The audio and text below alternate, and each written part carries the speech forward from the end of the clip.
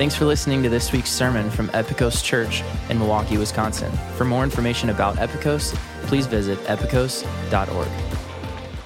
It is great to be with you this morning. I almost said it's great to see you again, but you're not the same people who were here earlier today, were you? You're an all new group of people. I had the privilege of going over to Sherman Park and sharing the word with them as well this morning, and had a great time of fellowship there. But obviously, the way everything is set up, there's not a whole lot of time to stand around and talk. So, but I can do that after this service. So I'm looking forward to meeting some of you. As Pastor Tommy already shared, I've been here about 6 weeks. It's been really fun getting to know the pastors, the staff, everybody who's a part of Epikos Church, the elder board, and so on. And I am so excited about what I believe God has in store for Epikos Church. It really is neat to see what God is doing and the people that he's brought to be a part of the team.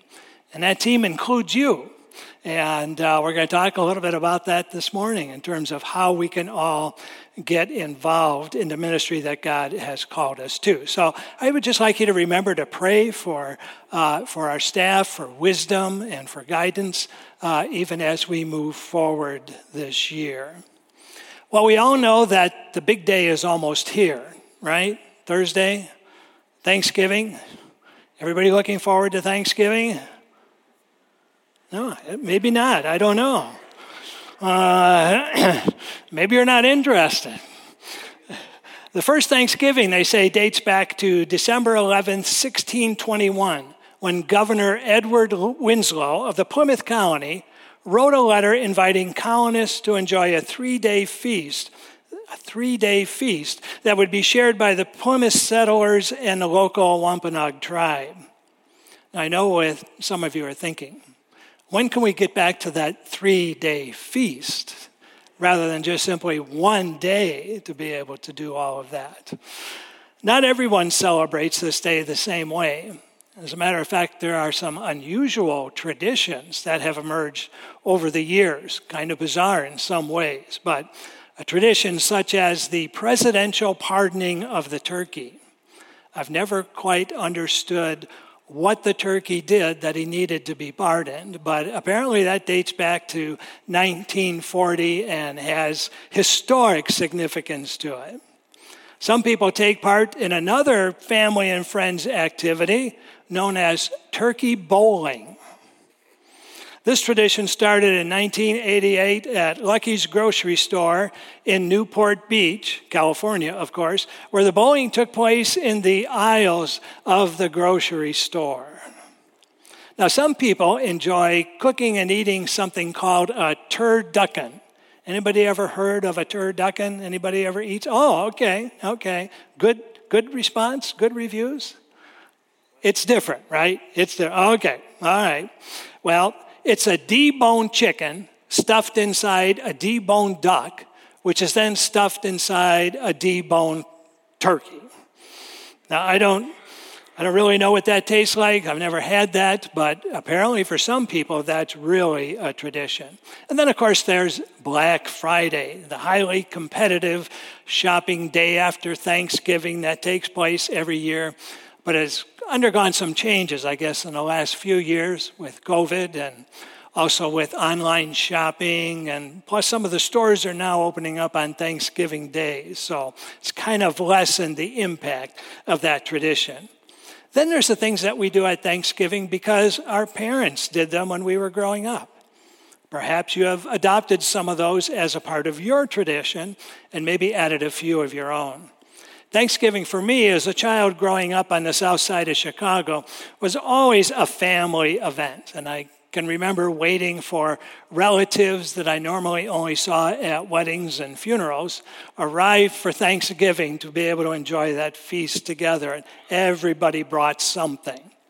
I can remember standing in the kitchen doorway watching my dad carve the turkey and waiting for the sample that he would eventually give me.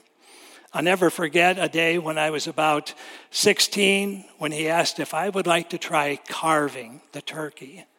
What an honor and a privilege that was. Almost cut my finger off in the process, but it was still a very, very good experience. And every Thanksgiving since, I think back to that moment when he did that. Other traditions in the home that have become a part of our family's Thanksgiving include things that may be part of yours. Sweet potato casseroles with marshmallows on top. Green bean and bacon casseroles. Some kind of Jell-O with some kind of fruit inside of it. Pumpkin pie, apple pie, pecan pie, any kind of pie really works well on Thanksgiving. And one of the best parts of our tradition is leftovers. Since everybody comes to our house, we have to cook enough turkey to make sure that we have leftovers, because we really enjoy the sandwiches on Thanksgiving evening and on the day after Thanksgiving as well. That's part of our tradition. And most importantly, sharing thanks for God's many blessings throughout the previous year. Some of these traditions are being passed on to our children and grandchildren, and they've already started adding some of their own. It is a time to celebrate. Traditions play an important part in our lives, and they enable us to connect with the past in a positive way. But not all traditions are positive. For believers living in Colossae during the time of the Apostle Paul, traditions that they grew up with or were a part of as a result of the culture in which they live could be dangerous to their spiritual lives. And there's similar dangers that have encroached on our lives as well. Let's begin by reading Colossians chapter 2, beginning at verse 16. And let's stand as we read God's word.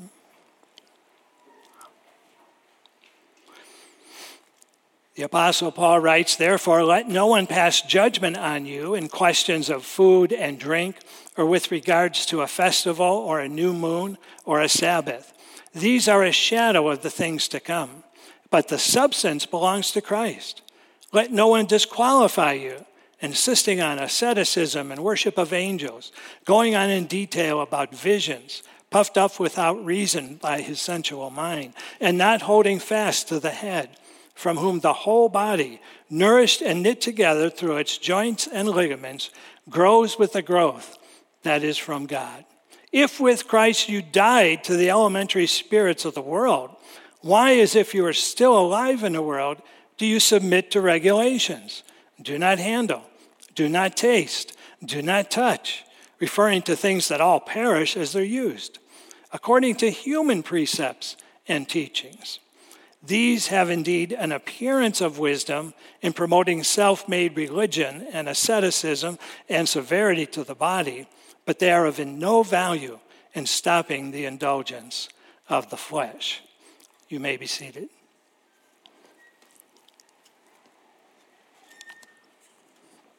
Well, once again, the passage begins with the word therefore. And as Pastor Lance reminded us a few weeks ago, when you see the word therefore, you need to find out what it is there for. So in order to do that, we have to go back to verse 8 in chapter 2. In verse 8, he says, "See to it that no one takes you captive by philosophy and empty deceit, according to human tradition, according to the elemental spirits of the world, and not according to Christ." There's the framework from which this portion of the chapter emerges. He talks about being taken captive by philosophy and empty deceit according to human tradition. Now, the purpose of many of the traditions in Jewish law were to serve as pointers to what was to come in the person of Jesus Christ. The traditions pointed to future realities, but they were not the reality itself. So now that the reality has come in the life, teaching, death, and resurrection of Jesus Christ, there's no need to continue practicing the very things designed to foretell the gospel. In fact, if they do continue, they could actually diminish their faith in Christ alone for their salvation.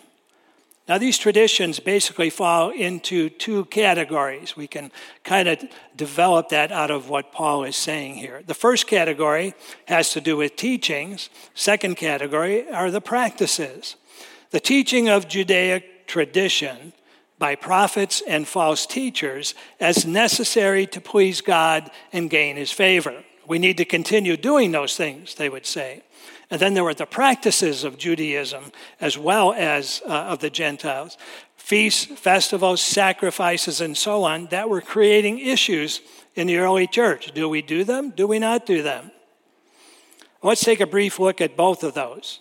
First of all, the prophets and false teachers in Jesus' day would include two categories, the Judaizing teachers and the Gentile philosophers. The Judaizing teachers of the law insist on following the law even after you have put your faith in Jesus Christ, which they weren't really sure was the Messiah. The Gentile philosophers focused their teaching on man without God. And this was practiced by the Greeks, the Romans, and many of the pagan religions.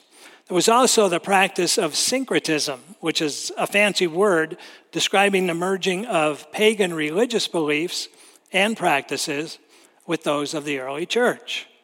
They involve things like mysticism, Paul says. In mysticism, they believed the practices of contemplation and self-surrender would enable you to access truth that's inaccessible to our human intellect. Then there's occultism, maybe something we're more familiar with. It's belief in and engagement with supernatural forces apart from God, not from God. Things like astrology still exist today. But when it exists not simply as a study of the planets, but as a religion, it involves worship of the universe and elements of the universe. Paul also identifies a group known as the Gnostics. Gnostics were a cult that believed in more than one God, so they accepted Jesus as one of their many gods, but not as the one true Son of God. Then, not only the prophets and false teachers, the traditional practices. These included various feasts and festivals based on Jewish ceremonial law, with its multitude of regulations regarding sacrifices and holy days. When we get into our study in Exodus after the first of the year, you're going to see what a lot of those really existed as part of the law. Some of the examples Paul gives are found in verse 21. Do not handle, do not taste, do not touch. All of these prohibitions, things that all perish even as they're used. They involved food and drink, festivals to celebrate the new moon, and many other man-made practices. For the Jews, there was the continuation of following the Jewish ceremonial law. There was also asceticism, defined by Webster as the practice of strict self-denial as a measure of personal and especially spiritual disciplines. Now, this should not be confused with periodic fasting that Christians are encouraged to do in order to spend time in Scripture and in prayer without the distraction of food or other things in our lives. He mentions them being puffed up without reason by their own sensuous mind. See, some had developed a reputation of being heavenly minded or supra-spiritual, which in and of itself lends to idolatry. Even the worship of angels, both Jewish and Gentile philosophers who advocated praying to angels instead of directly to God. And they justified that by saying it was an act of humility. I'm not worthy to talk to God. I must talk to angels and let angels talk to God. In the Jewish community, there was an element of angel worship as beings who received and delivered the word of God in the form of messages of God. As a matter of fact, angelic messengers are very much a part of the Old Testament and are even present in the narratives regarding the birth of Jesus. They played an important role. Like all created things, they were not to be worshipped as equal to God. Why? Because Christ is the only mediator between God and man. Some believed in visions that presumably revealed new truth, not yet revealed by God. They also took pride in their own wisdom, prompted by their own desires. Roman philosophers fell into this category, as did those who followed them religiously. Ultimately, these accusers who were trying to disqualify the Colossian believers as being true followers of Christ were not holding fast to Jesus as the head of the church. And Paul is emphasizing the importance of believers in Colossae to separate themselves from their accusers and from the traditions that those accusers were following. Now, that could be painful for them, especially in the early days of the New Testament church. It often meant separating families. It also meant separating people from their friends. Now, I realize that changing family traditions, even on Thanksgiving, can be dangerous, often creating a crisis between generations, such as no green bean casserole. Are you kidding? What do you mean we can't watch a football game? A Christmas movie? A Hallmark Christmas movie? And could you imagine serving ham instead of turkey? You could be cut out of the will in some families for doing something like that. But you see, none of these are as severe as the crisis faced by the Colossian believers. Remember the account of Peter outside the temple, Acts chapter 3 and 4.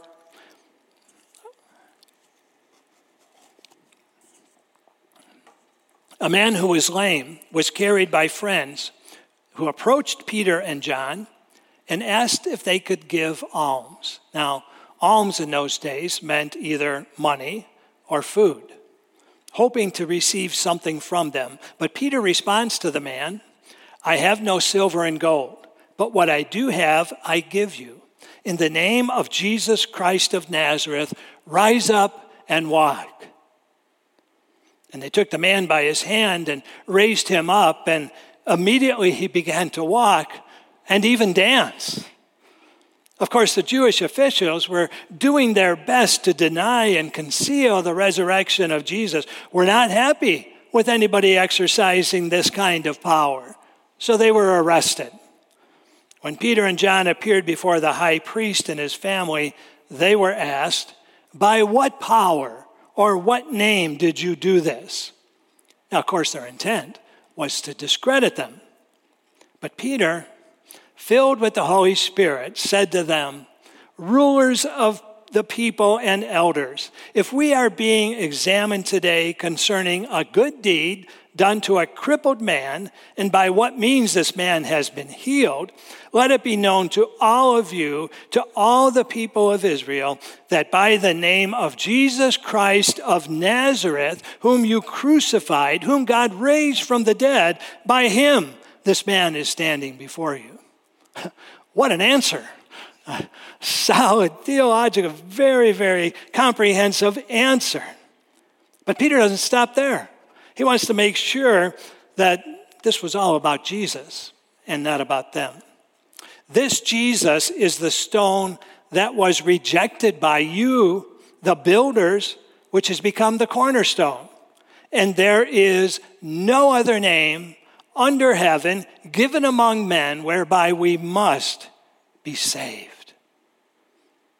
Now you have to understand that the Jewish leaders had become so entangled by the laws and the ceremonies that had been designed to point to Messiah, to Jesus, the true cornerstone of the faith, that they missed who he really was. And so they crucified and buried him and then covered up his resurrection. Let me pause for a second. To me, this is one of the most poignant passages in the book of Acts. And it clearly illustrates what Paul is trying to teach to the Colossian believers. The Jewish leaders were so caught up in their traditions, which went way beyond the law given through Moses. And they tried so hard to cover up the fulfillment of prophecy concerning Christ and his resurrection from the power of death, the Messiah. They waited generations and centuries to be revealed. They were so caught up, they actually missed it when Jesus came. The Messiah had arrived, and they missed it. The fulfillment of the reality of what they believed and practiced occurred right there in Jerusalem, and they missed it, blinded by their own lies and traditions. That's what was happening in Colossae.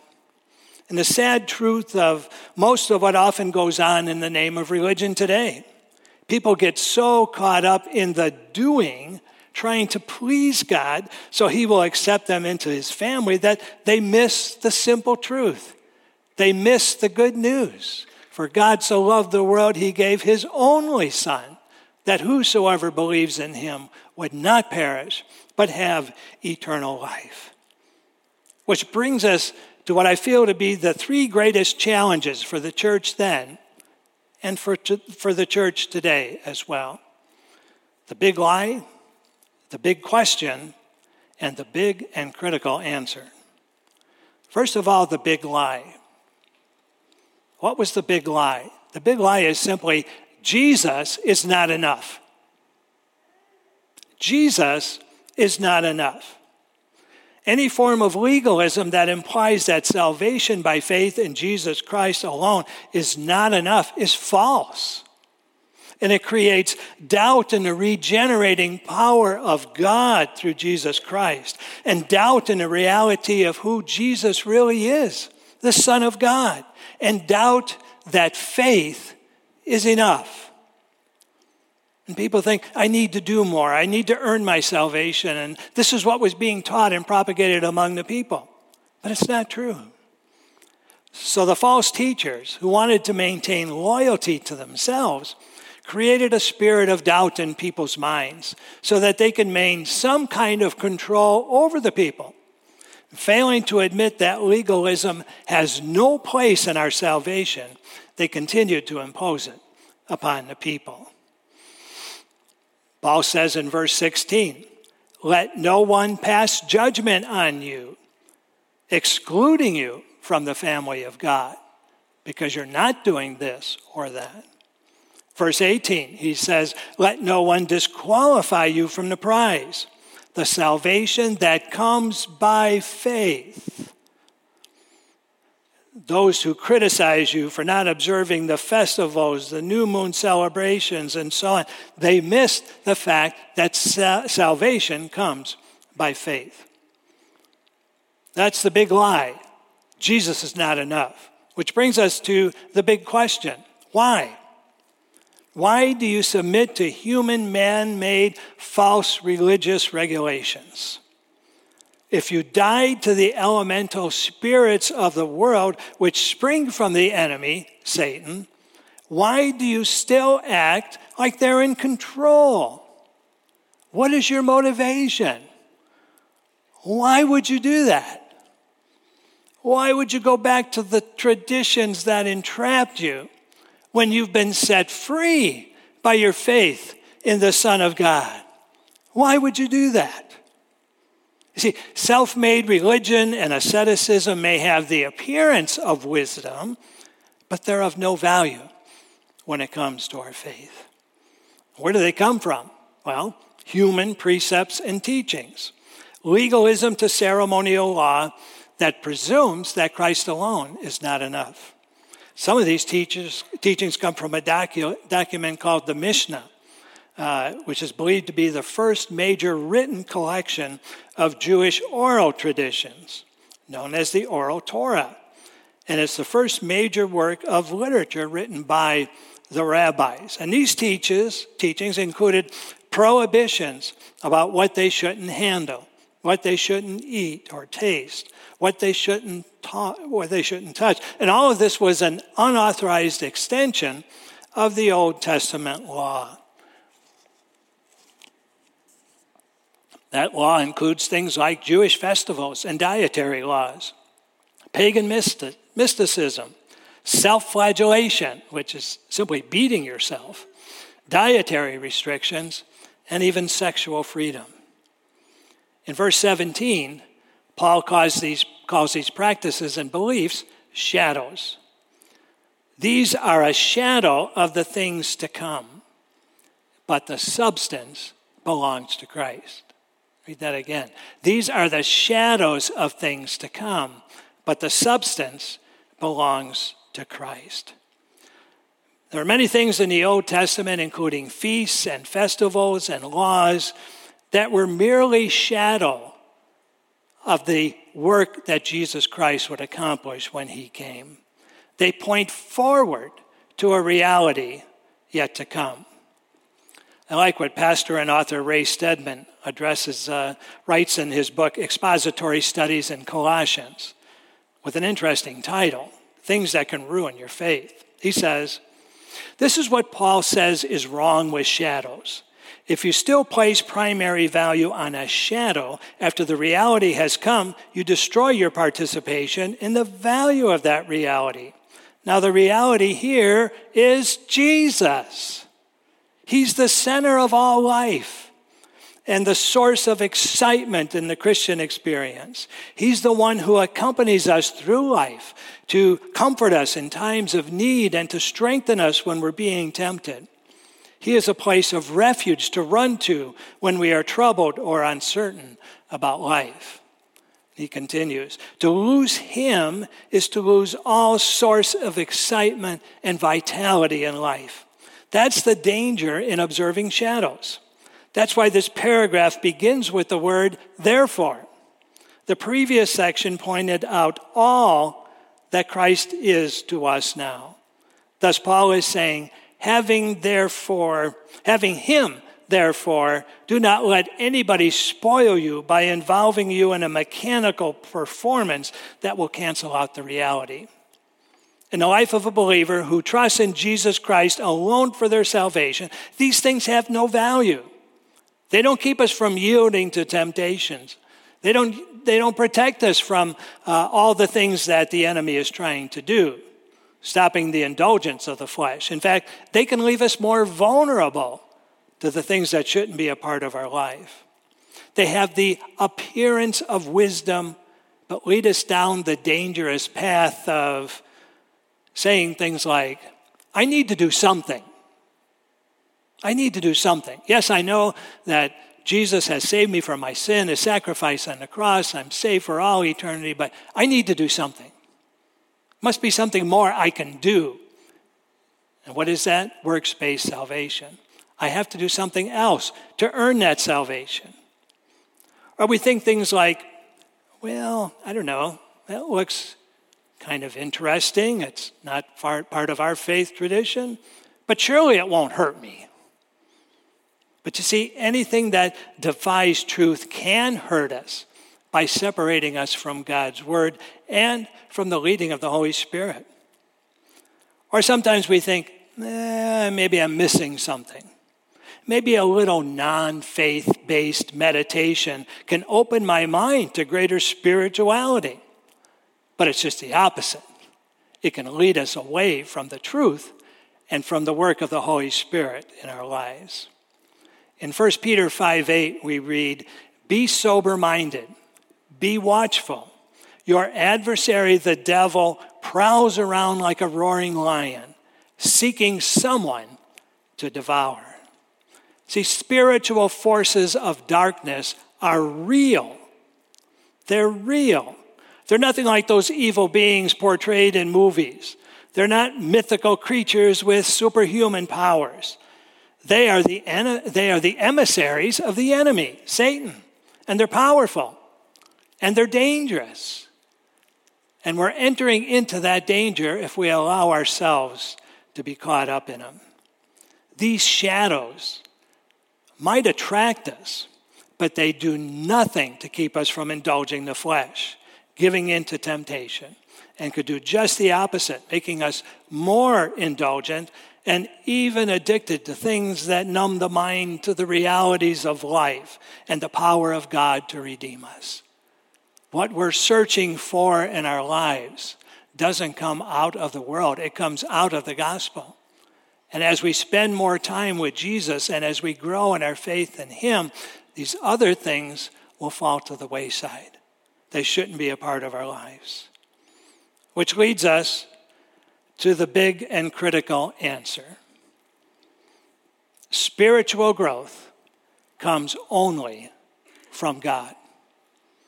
Spiritual growth in the life of a Christian, in the life of a believer, comes only from God. In verse 19, he says, they were not holding fast to the head, from whom the whole body, nourished and knit together through its joints and ligaments, grows with a growth that is from God. That's what they were not doing. They needed to get back to the center of their faith, focused on Jesus Christ. Jesus is the head of the church. All authority comes from him through his word and the Holy Spirit, who indwells his people so that we might continue to grow in our faith and serve him until he returns to take us to our true home for all eternity. Believers are the body who submit to the head.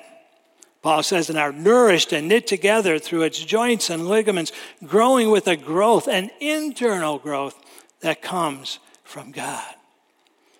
Submitting to God is not only done individually, but together as a body of believers. We worship together. We praise God together. We study his word together. We pray together, fast together, serve together under the headship of Jesus Christ, that we might grow up into the body which is his. It's often forgotten in churches today that Christ is the head. I may serve as a lead pastor, but Christ is the head of the church. Our elders serve under the authority of Christ in providing biblical leadership to our churches, as do our campus pastors, our executive pastors, and all who serve in the ministries of the church. I love the fact that our staff all gathers together every Tuesday morning at 8:30 to pray. Just to pray. I don't mean just. I mean in powerful prayer to God. It sets the tone for the week and all the things that we have to do during that week. It reminds us that we serve under the lordship of Jesus Christ, growing with the growth that only comes from God. The shadows we talked about are not to be confused with spiritual discipline. The spiritual disciplines enable us to grow strong in our faith, in our daily walk with the Lord. So reading's God's word, prayer, memorizing scripture, journaling, meditation that focuses on scripture, stewardship, service, worship, fasting, practicing Sabbath, as Adam talked about last week. These are the disciplines that enable us to grow in our faith.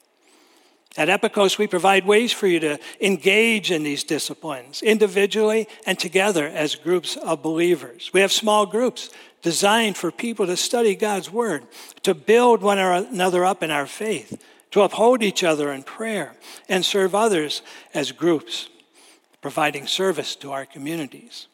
Now, you can fill out a connections card or go on the website and find out how you can become a part of a small group. But these are the things that we need to invest ourselves so that the dangers that Paul has highlighted don't enter into our lives.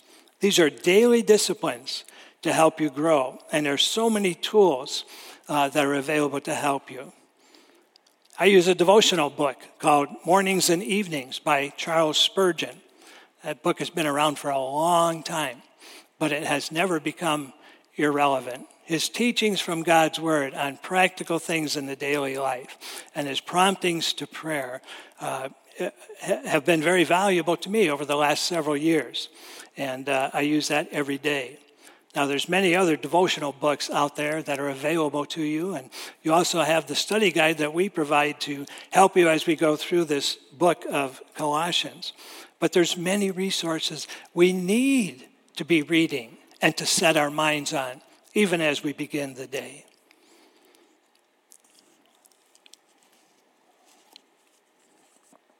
So what is our takeaway today? What direction can we take for our daily lives? 3 things. First of all, let go. Let go of traditions that only shadow the reality of what Christ has done. Ask God to reveal to you any misplaced worship that you might have in your life. Do you worship people, possessions, your chosen profession, prestige, or even performance more than God? If so, you need to confess them to him and ask for his guidance to focus only on him and not these things. Let go. Take hold. Take hold of the truth of the gospel. There is no other name under heaven given among men whereby we must be saved. That's the truth. Grasp onto that truth. We need to be focused on the truth of God's word and the reality of the condition of the world that we live in and our role in spreading the good news of Jesus Christ. He has conquered sin, and he can forgive our sins and cleanse us from all unrighteousness, and we can show others the way. Take hold. And finally, walk daily. Walk daily in prayer, in the word of God, in the fellowship of other believers, because once a week is not enough. Walk daily and never, ever, ever forget. Jesus is enough. Jesus is all I need. Father, we thank you for reminding us of this truth that Paul has brought to the believers at the church in Colossae and apply to us just as much today. Father, help us not to focus on distractions that may seem attractive, but actually divert us from the truth of your word and from the guidance of your Holy Spirit in our lives. Help us to truly let go of these kinds of traditions and practices. Help us to take hold of the truth of the gospel. And help us to grow as we walk daily in prayer and in your word and in the fellowship of each other.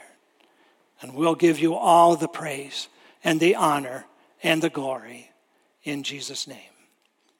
Amen. Amen.